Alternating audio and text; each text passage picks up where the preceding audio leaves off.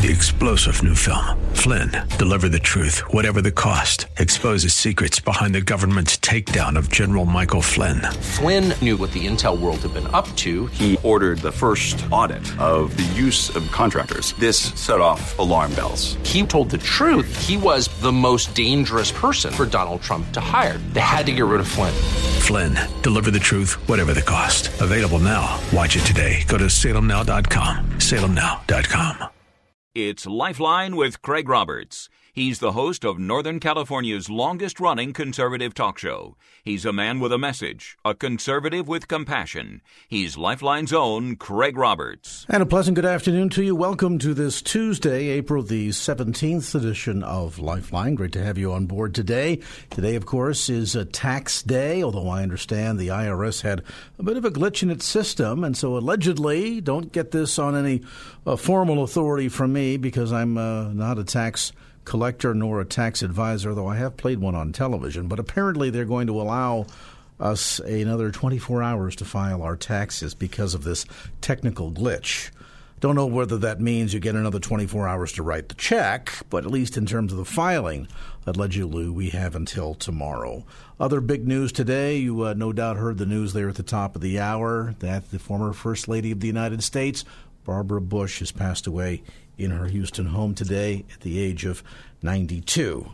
And, of course, we'll continue to follow the developing story out of the East Coast today where a Southwest Airlines flight was diverted and forced to emergency land due to what appears to be the implosion of one of the engines that apparently blew shrapnel to a passenger window and ultimately led to the death of one passenger.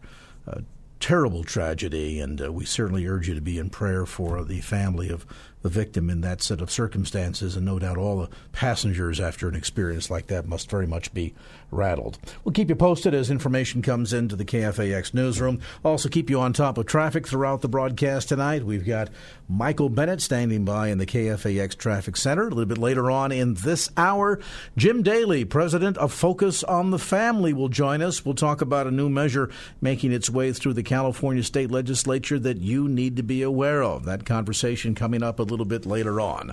Meanwhile, you've heard news today, no doubt, that talks apparently at the quote-unquote highest levels are progressing between the United States and North Korea.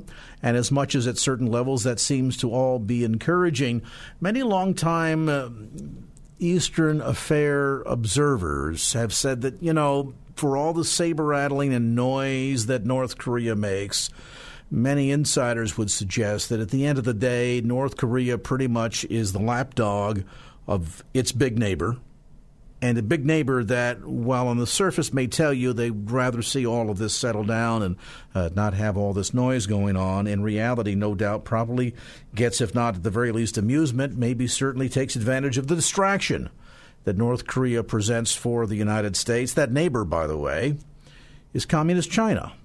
And isn't it interesting how the United States engaged in a 40, 50-year Cold War with Soviet communism and considered it to be a major threat to our freedom and democracy around the globe, and yet seemingly, we've never held the same opinion of Communist China. The question we pose for our first guest tonight is, should we? We're joined now by internationally recognized authority on China. He's also an acclaimed author, speaker. He's worked tirelessly since the 1970s to bring attention to China's horrific, basically forced abortion policy, the so-called one-child policy. He's the author of a number of best-selling books.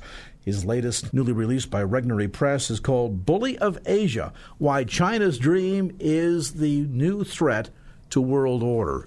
And Stephen Mosher, great to have you on the program. Well, it's good to be here. What about this irony? I've often wondered, you know, I'm old enough to remember when we had the duck cover and hole drills and dove underneath the desks, and we were constantly being warned about the communist menace, both here at home and certainly abroad. And At every turn, we were very concerned about the potentiality of the growth of communist Russia.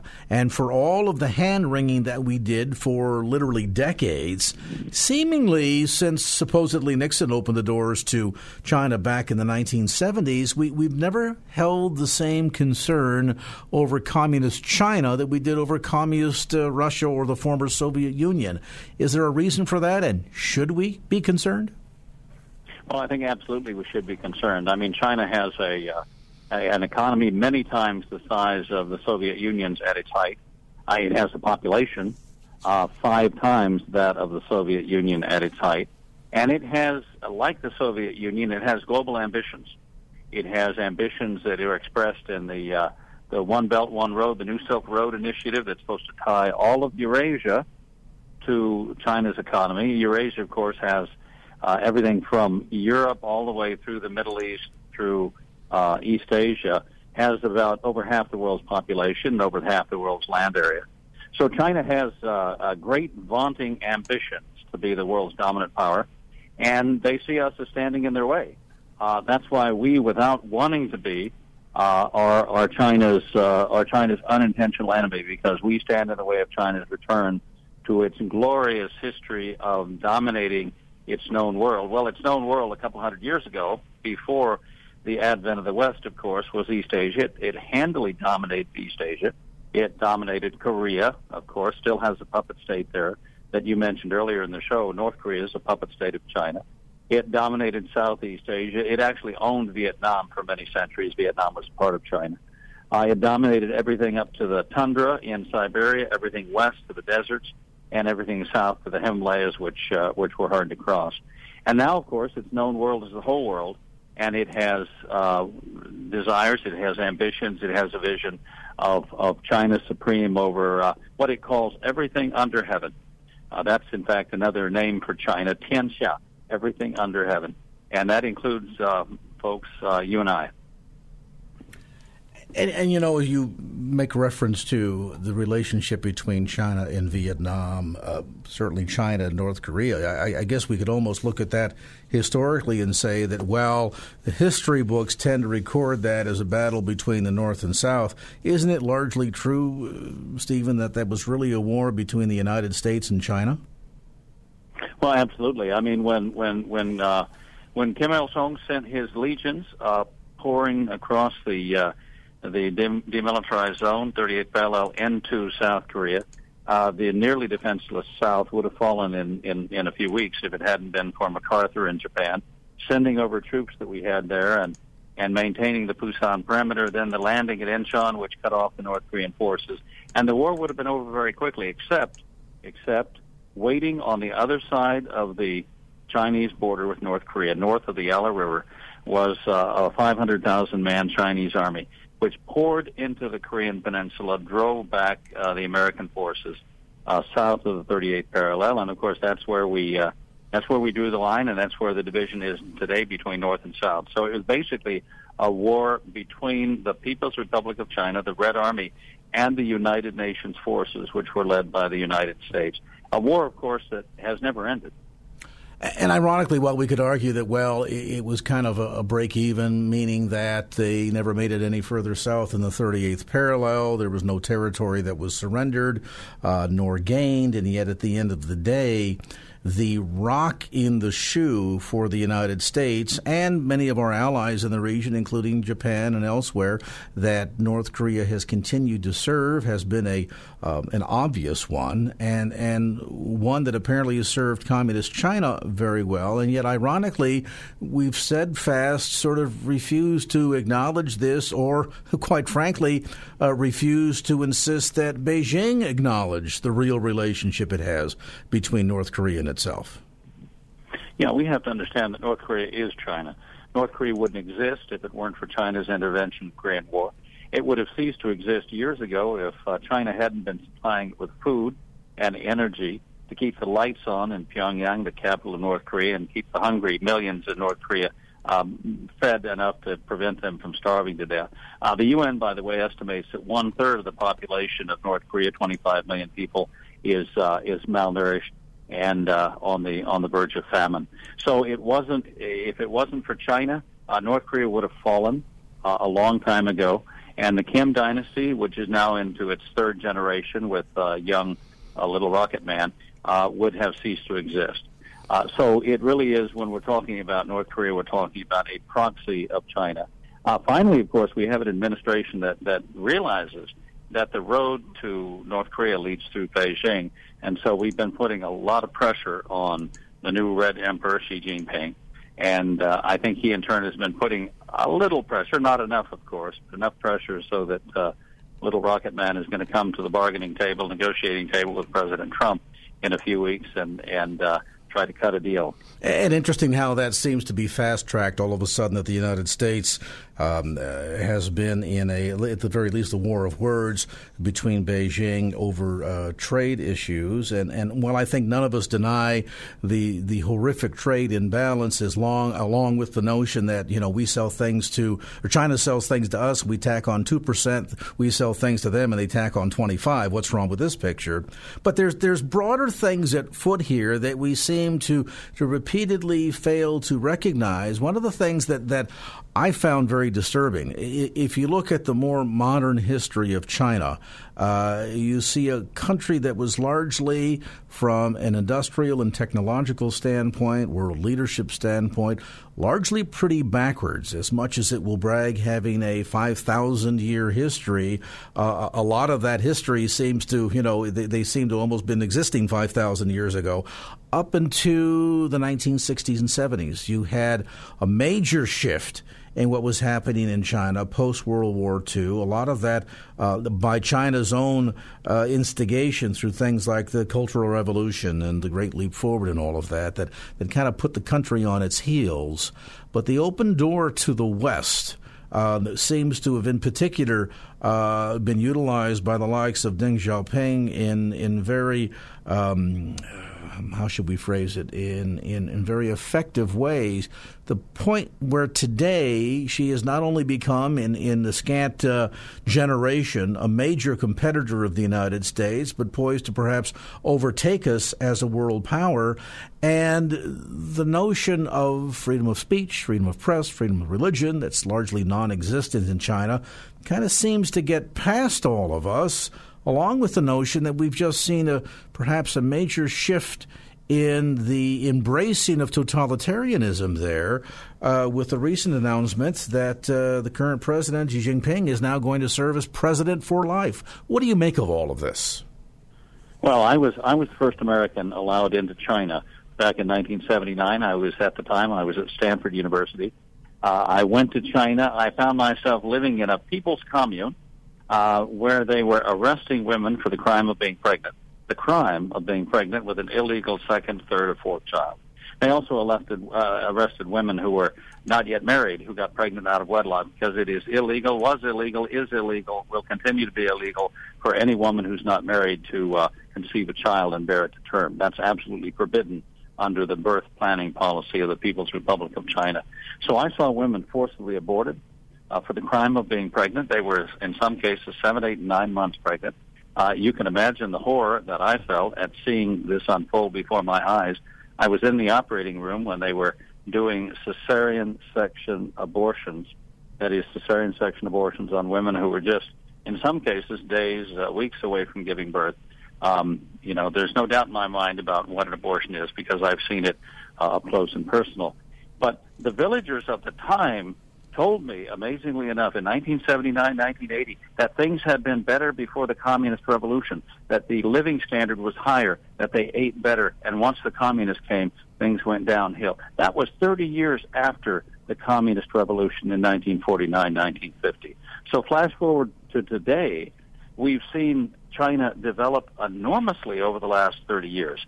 And you know who's responsible for that? In part, it's the industriousness of the Chinese people, but in large part, it is our generosity, is the generosity of the United States of America in allowing trade, Chinese goods to pour into our country, allowing investment in China, allowing technology transfers in China. A lot of that, of course, has been forced, which we now understand.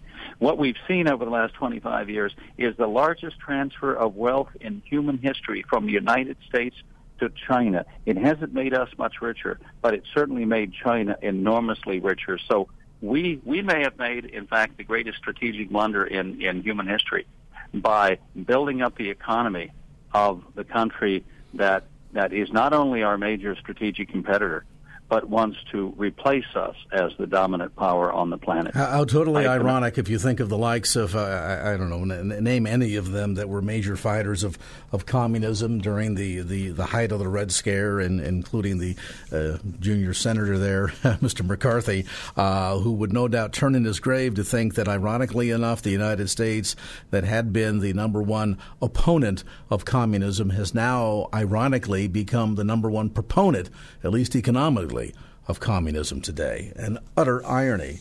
Best-selling author and China expert Stephen Mosher is with us today. We have some copies of his book we're going to make available to you. In fact, I've got 5 copies, courtesy of our friends at Regnery Press, that is also owned by the good folks that own this radio station, that want to make a copy of Stephen's book available to you. We'll take callers number 1 through 5 at 888-367-5329. That's 888 FORKFAX, the book called Bully of Asia, Why China's Dream is the New Threat to World Order. We'll get back to more of our conversation with Stephen Mosher as Lifeline continues. All right now, that update as promised on traffic. 5:20 on the clock, the latest from the KFAX Traffic Center. We say good afternoon to Michael Bennett. Michael. And now back to Lifeline with Craig Roberts. The irony of it all. Welcome back to the conversation. A look at Bully of Asia, Why China's Dream is the New Threat to World Order, newly published by Regnery Press. You'll find the book at Bay Area bookstores as well as online through the usual suspects, Amazon.com. You can also order it directly through Regnery Press at regnery.com. Its author, our guest in this segment of the program, Stephen Mosher. Stephen, we were talking before the break about the quite frankly, the advancement, if not potential overtaking, as you suggest, even within the subtitle of the book, of the United States by communist China, because of the sheer economic power that they have become. And what's interesting, too, is that there seems to be a shift going on within Beijing of a concentration of political power, almost seemingly as if President Xi Jinping is competing with the likes of Putin. Is this headed toward almost a dictatorial direction? Well, the People's Democratic Dictatorship, as it's called, is getting more and more dictatorial by the day, and that largely has to do with Xi Jinping, who I call the new Red Emperor. Now, the first Red Emperor of the Red Dynasty that we currently find China in was Mao Zedong. And we remember Chairman Mao as one of the great mass murderers of human history, responsible for the deaths of about 65 million Chinese. Of course, the one-child policy has taken the lives of 400 million unborn children. These are large numbers. It's hard to get your mind wrapped around such numbers. But then Xi Jinping is modeling himself, the second Red Emperor is modeling himself on the first. In many ways, he's accumulated more power in Beijing than even Chairman Mao did. Chairman Mao was the chairman of the Chinese Communist Party, but he wasn't the head of the government. He wasn't the head of the military. Xi Jinping, we call him President Xi, but he's really Dictator Xi, Red Emperor Xi, is the head of the military, he's the head of the government, and he's the head of the Chinese Communist Party. He's also the head of a dozen leading groups, they're called in Chinese, of little groups that control the economy, that control national security, that control the internet. So all roads to power lead to Xi Jinping. He's made himself now dictator for life, and since he's only in his mid-60s, he's likely to be around for another 25 years. And boy, he's tightening the screws on Christians in ways that people in the United States who live in a free country will hardly believe. Yeah, and of course, there has been a tenuous relationship between Beijing and Christians for a long time. And I guess some of that stems back to perhaps largely unfounded sense that as they look at historically what transpired in the Iron Curtain portion of Europe and certainly in the Soviet Union, they see quote-unquote splinter groups, of which I guess they would include Christianity, those that can't easily be controlled, to be a major threat. Is that not part of the agenda here as they have these severe clampdowns? I mean, they'll tell you through the Three Self Church that they have religious freedom, but you and I both know that really isn't true. Well, I've been in China. I've been in meetings of home churches and the underground church, and they're definitely in the catacombs in China, and they're having to burrow deeper every day to stay out of the sight of the government surveillance, which is ubiquitous. But going back to the collapse of the Soviet Union, the Chinese leadership elite was horrified by the collapse of the Soviet Union, by the collapse of communism in Eastern Europe, and it saw that Christianity, Catholicism in Poland, the Russian Orthodox Church in Russia, played a big role in that. And they studied it, and they were determined not to repeat what they saw as the mistakes of the Eastern European and Soviet communist parties. So they have been cracking down on religion ever since, but it's gotten a lot worse under the new Red Emperor Xi Jinping. They just banned the online sale of Bibles. They have now banned parents from taking their own children to church. There are now signs posted outside of churches saying that minors are not allowed, as if church is a kind of den of iniquity that little children shouldn't be allowed to enter.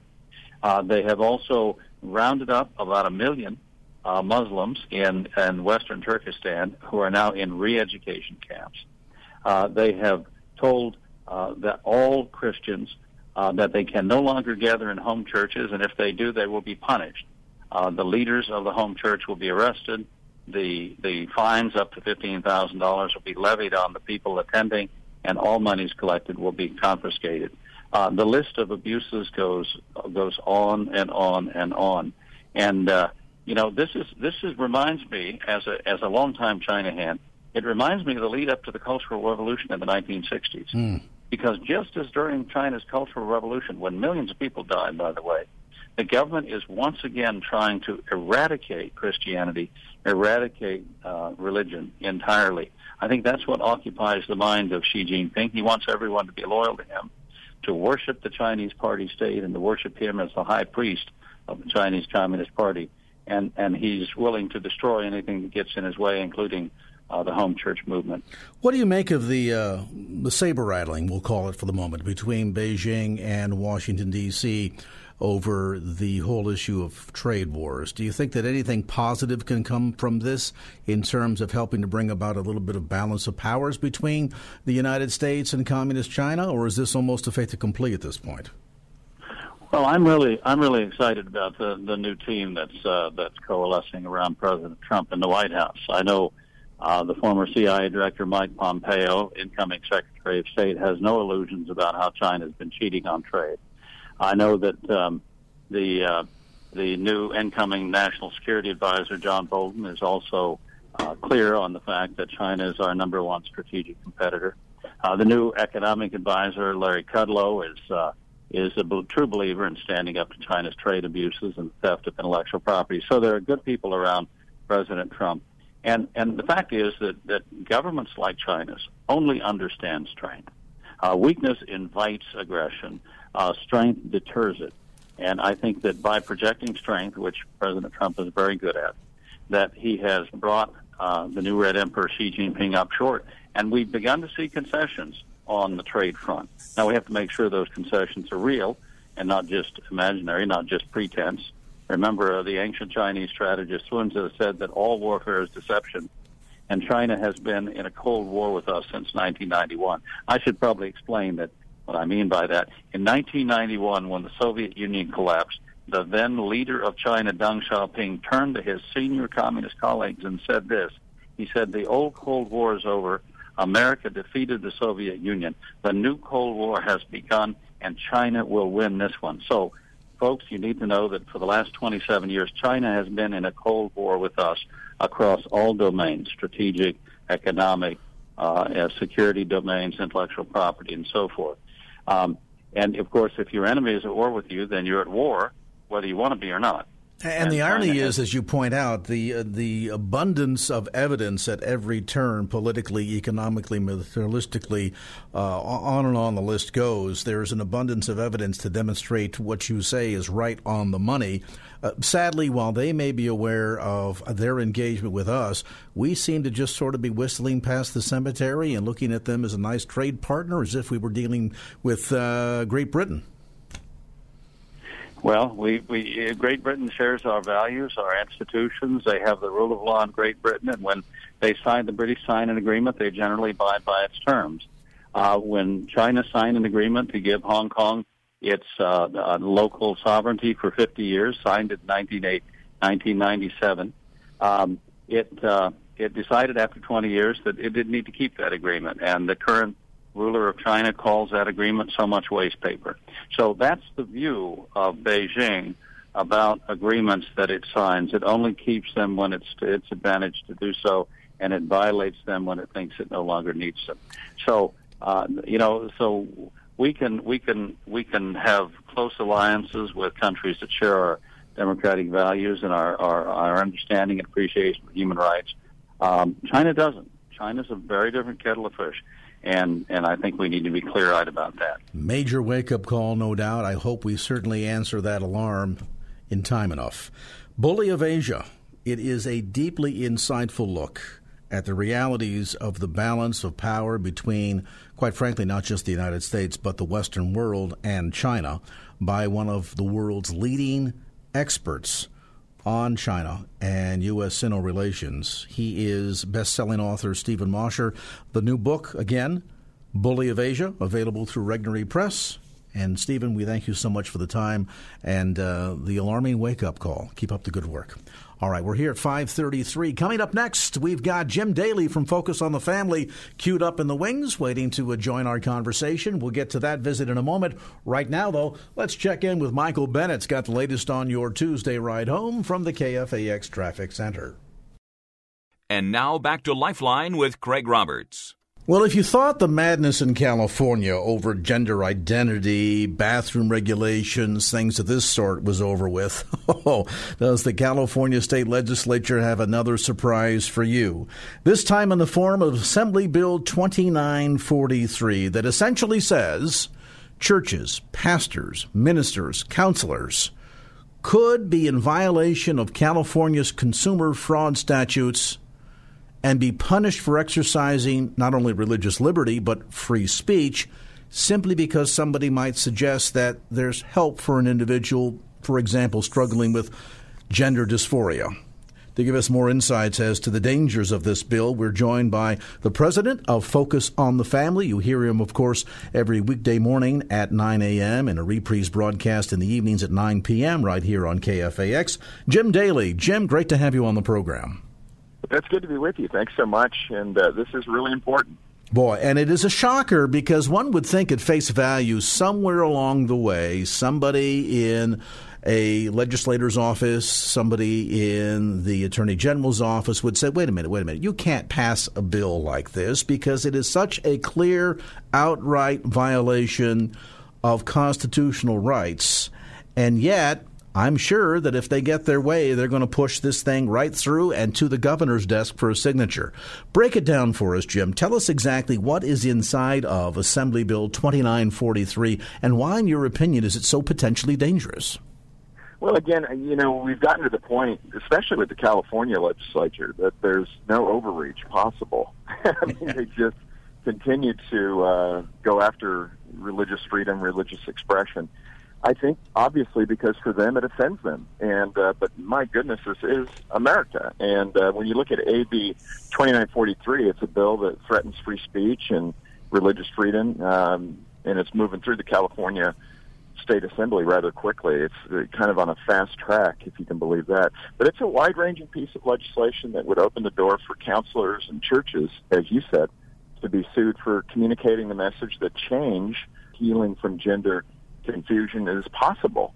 And so, one of the things, I have a friend that's on the panel with the American Psychological Association, Dr. Mark Yarhouse, and he pointed me to some research which is really amazing, where about 70%, listen to this, 70% of gender-confused teenagers will self-correct by 18. Now think of that and how these people are wanting to lock these teenagers in, make it illegal for them to sort out unwanted sexual gender dysphoria, as you've said, to make it illegal to talk to somebody about wanting help, to what traditionally has been to normalize your sexuality. I mean, to me, it's immoral for people, particularly politicians, to trap people in a place they don't want to be trapped in. Since when should government decide therapeutic approaches in a clinic's office? This is breathtaking. further, it opens up two avenues for lawsuits. One is the state. So in a church, if a pastor says, and it has to be transactional, meaning money has to be under the consumer fraud section. So if a pastor says to a person who comes to them at the front of the church at the end of a service and asks for prayer, pastor says to that person, as they're praying for them or just after, why don't you go to our bookstore? There's a great book in there by so-and-so who can help you with thoughts and ideas on how to begin that process. That right there would be enough. They can now sue the church, sue the pastor, as well as the state being able to sue that pastor for giving that advice under the Consumer Fraud Protection Act. Is that crazy? Talk about an overreach. And, of course, as you point out, the language that's used in this bill would cast such a wide net, calculated essentially from what you're describing, Jim, to entangle pastors, churches, religious institutions, Christian counseling organizations, anybody that might be in a position to offer insight or advice to somebody that essentially would entrap them and entangle them in this net. And, to think that somehow the consumer fraud statute, which has legitimate purposes for legitimate reasons of protecting consumers in California, is now going to be manipulated in such a fashion to carry out essentially a liberal agenda here, which flies in the face of every aspect of First Amendment rights that I can think of, from freedom of speech to freedom of religion. And, while even in California, we're a state that's got a lot of extremes, we've kind of agreed to disagree on the gay marriage issue, for example, to say, okay, if your church doesn't believe in it, you're not going to be compelled to marry same-sex couples. Okay. Nothing in the decision by the Supreme Court precludes a church from preaching what their beliefs are on the topic, no matter what side of the issue you come down upon. This essentially is, from the way I'm reading it, either forcing churches to go silent on the topic or to adopt a viewpoint that may not be in harmony with their religious beliefs. Exactly right. And this is the issue, I think, in the United States, where we are a nation of law. The manipulation of law for an outcome that you desire at the expense of expression on another group's part is what the tactic is. How do we silence them? These steps that are going on are alarming. This is an overreach that is so egregious, so bold-faced, that we have got to, and being a native Californian myself, I hope that Californians step up and say, wait a minute, on both sides of the aisle, this is not healthy for discourse in our country. We need to be able to talk through issues. People need to be able to take positions that are contrary to the culture. And I think it should be chilling for all of us. People should call their state assemblymen and state officials and complain and make sure that the brakes are put on this bill. And this is yet another egregious example of some of the limits that are being pushed by the California state legislature. I mean, my goodness, there's a debate in the Supreme Court, or about to be heard right now, over the very issue of compelling pro-life counseling centers to essentially advertise abortion services. And if you look at that at face value and say, well, we want to make sure that women are aware of the totality of options that are open to them, and so we're also going to insist that abortion clinics make women aware of options such as keeping the child to term, putting the child up for adoption. The bill is entirely one-sided, and right now it's going to be debated all the way to the highest court in the land. No doubt if something like this were to pass, it would head to the same direction. But we'd like to cut this thing off at the pass. Send a message to Sacramento that Californians, and let me be clear about this, this is something that you want to consider to be egregious no matter where your opinion comes down on the topic, because at the end of the day, it is manipulation of California consumer protection statutes in order to extract a specific opinion and silence people and essentially take away their First Amendment rights. As Jim Daly points out, we need you to respond to your member of the California State Assembly.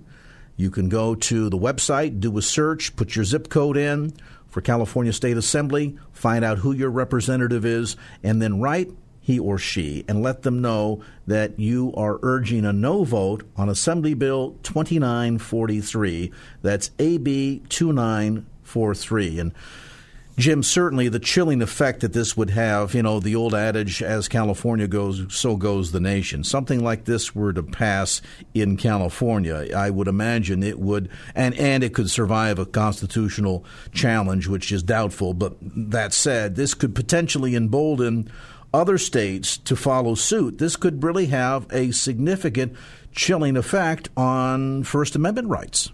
Absolutely, and that's the big concern. When you think about what they're really going after here, it's expression, it's speech. It's not a tobacco product we're talking about, but if you simply say, as a person in authority, a pastor, as you said, or a church official, says something about traditional human sexuality, this would be somebody who steps up and says, what can I do as a believer in Christ and someone who's trying to get closer to God? They're coming to you asking that question. If you say anything to give them advice on how to go about doing that, a book, even reading the Scripture. Our friends at Alliance Defending Freedom have said the very Bible could be a weapon used against these people in their eyes. And therefore, the selling of a Bible could violate this consumer fraud initiative. And don't think for a moment that somebody out there would not be willing to test the lengths to which this measure could potentially go. And, it's not only compelling people to truncate their religious beliefs, but it's also compelling language. It is essentially saying to the individual, look, we are insisting that you deny science, deny biology, deny your religious faith, and adopt an opinion that runs contrarian to everything that you know and everything that you believe as the official opinion on, for example, the issue of gender dysphoria. And it is remarkable that it's gotten this far, but if you've lived in California for more than 5 minutes, you get the agenda. Again, we urge you to get information.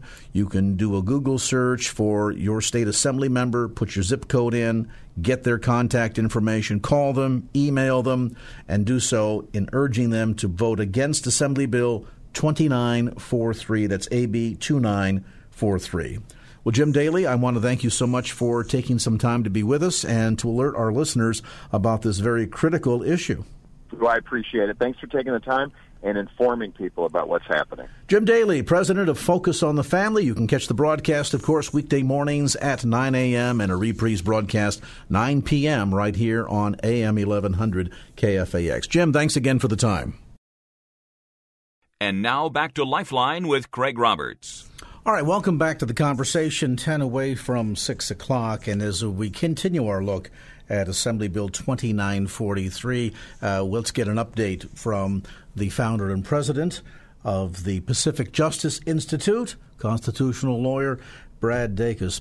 Counselor, from a purely constitutional standpoint, I mean, there are several issues here that seemingly would stand in the way of the passage of this bill or the legitimizing of this bill into codification by the governor's signature. I think first and foremost, based on the fact that it seems to be an absolute direct affront to First Amendment rights. Oh, it certainly is. There was an attorney who was testifying before the Judiciary Committee, and our attorney, Kevin Snyder, did a great job testifying before the committee, but there was another attorney on the other side advocating for it, and one of the legislators asked him and said, is it true that this bill could prohibit church retreats that are addressing these issues of same-sex attraction or gender identity issues? And the attorney hemmed and hawed and didn't respond. And the legislator said, you're really not helping me on this. And he says, I'm really concerned. So we recommended amendments. Say, let's have amendments protecting the selling of books and conferences and church retreats and churches and ministries advertising. And no amendments. So they're die hard to make this bill to be something that is just ripe for potential challenge on First Amendment grounds. And certainly, first and foremost, it would be easier just to not see this bill passed with the language as it currently stands. That would avoid a lot of time, a lot of money, a lot of hassle, a lot of headache in having to challenge this. I think, and I'm not a lawyer, but I played one on TV once, that this would be clearly an open door for constitutional challenge were it to be passed into law. All of that said, give us your sense right now in Sacramento. What is the level of support right now within the California State Legislature? Where does it currently stand? Yeah, it's important you said California legislature and not the Texas or Wisconsin legislature. Yeah, I know where you're going with this now. Yes, because the California legislature is moving this right through. It's already passed the Judiciary Committee. It's already passed the Privacy and Consumer Protection Committee. It's moving to the Assembly floor. It could be voted on, Craig, as early as this Thursday. And this is tied in part and parcel to sort of the agenda that we saw come to fruition in relationship to trying to compel crisis pregnancy centers to essentially advertise for abortion clinics. I mean, isn't this essentially born out of the same attitude, the same spirit? Oh, it really is. It totally ignores the rights of the individuals for self-determination, to decide for themselves what direction they want to go, what path their journey they want to take, and it attacks the whole notion that people can change, who want to change or reduce their desires in one way or the other, or their attractions and their needs, and it ignores the individualism of human beings and the individual nature that everyone has in terms of different needs. And even more fundamentally, no matter what a person's opinion might be on the topic, one way or the other, at the end of the day, from the standpoint of religious liberty and First Amendment rights, that kind of becomes problematic when you start to suggest that you're going to now dictate what the unique religious beliefs may or may not be, quote unquote, acceptable, and therein lies the rub. So, in terms of this moving through the California State Legislature, your sense at this point is what? If the legislators do not hear from California voters, that this likely will pass? Yes. Wow. Unfortunately, that is the course that it's on, and unless there is a major thrust of people contacting their legislators, expressing their concerns, then it looks like it's going to pass. And here's the sad thing. Just not that long ago, there was an earlier bill applied to just to licensed counselors and minors under 18, and that squeaked through. That made it through only because they said, hey, well, we're just limiting it just to licensed psychologists and medical, and kids under 18 but now this is so broad. It deals with advertising prohibition, selling of books, conference centers, church retreats. And it's so discriminatory in terms of individuals and their freedom for self-determination, and yet this could pass. Something that was unthinkable to be passed just a couple of years ago now is moving right on through. We need people to contact their legislatures. And as we mentioned in the previous dialogue with Jim Daly, you can go online, get information as to who your representative is in your particular zip code for the California State Legislature, and simply email, probably the easiest way. If you want to do the old-fashioned letter, that's okay, but email is probably the easiest way to communicate and express your opinion regarding Assembly Bill 2943. That's AB 2943. Brad Dacus, constitutional lawyer, founder and president of the Pacific Justice Institute. We appreciate so much, Brad, the update. All right, speaking of updates, there's one other thing I want to mention just before we wrap up this segment and get you into some traffic news here.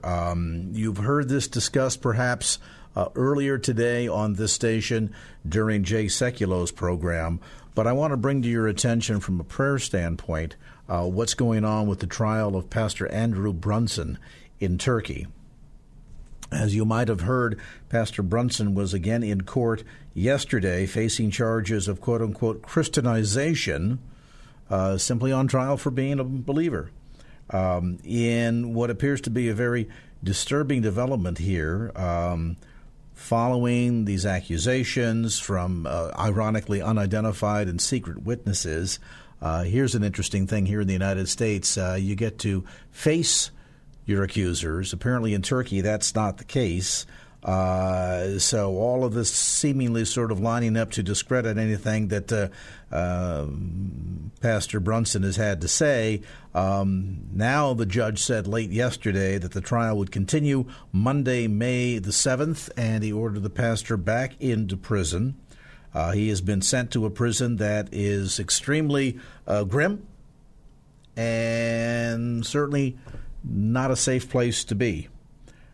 Right now, the American Center for Law and Justice is stepping up an aggressive campaign to secure the freedom of Pastor Brunson, and they are hoping to be able to have an opportunity to dialogue directly with the Turkish government prior to the next court date, which is scheduled for May the 7th.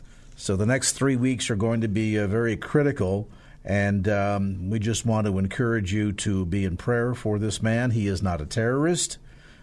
He is not out there aggressively proselytizing.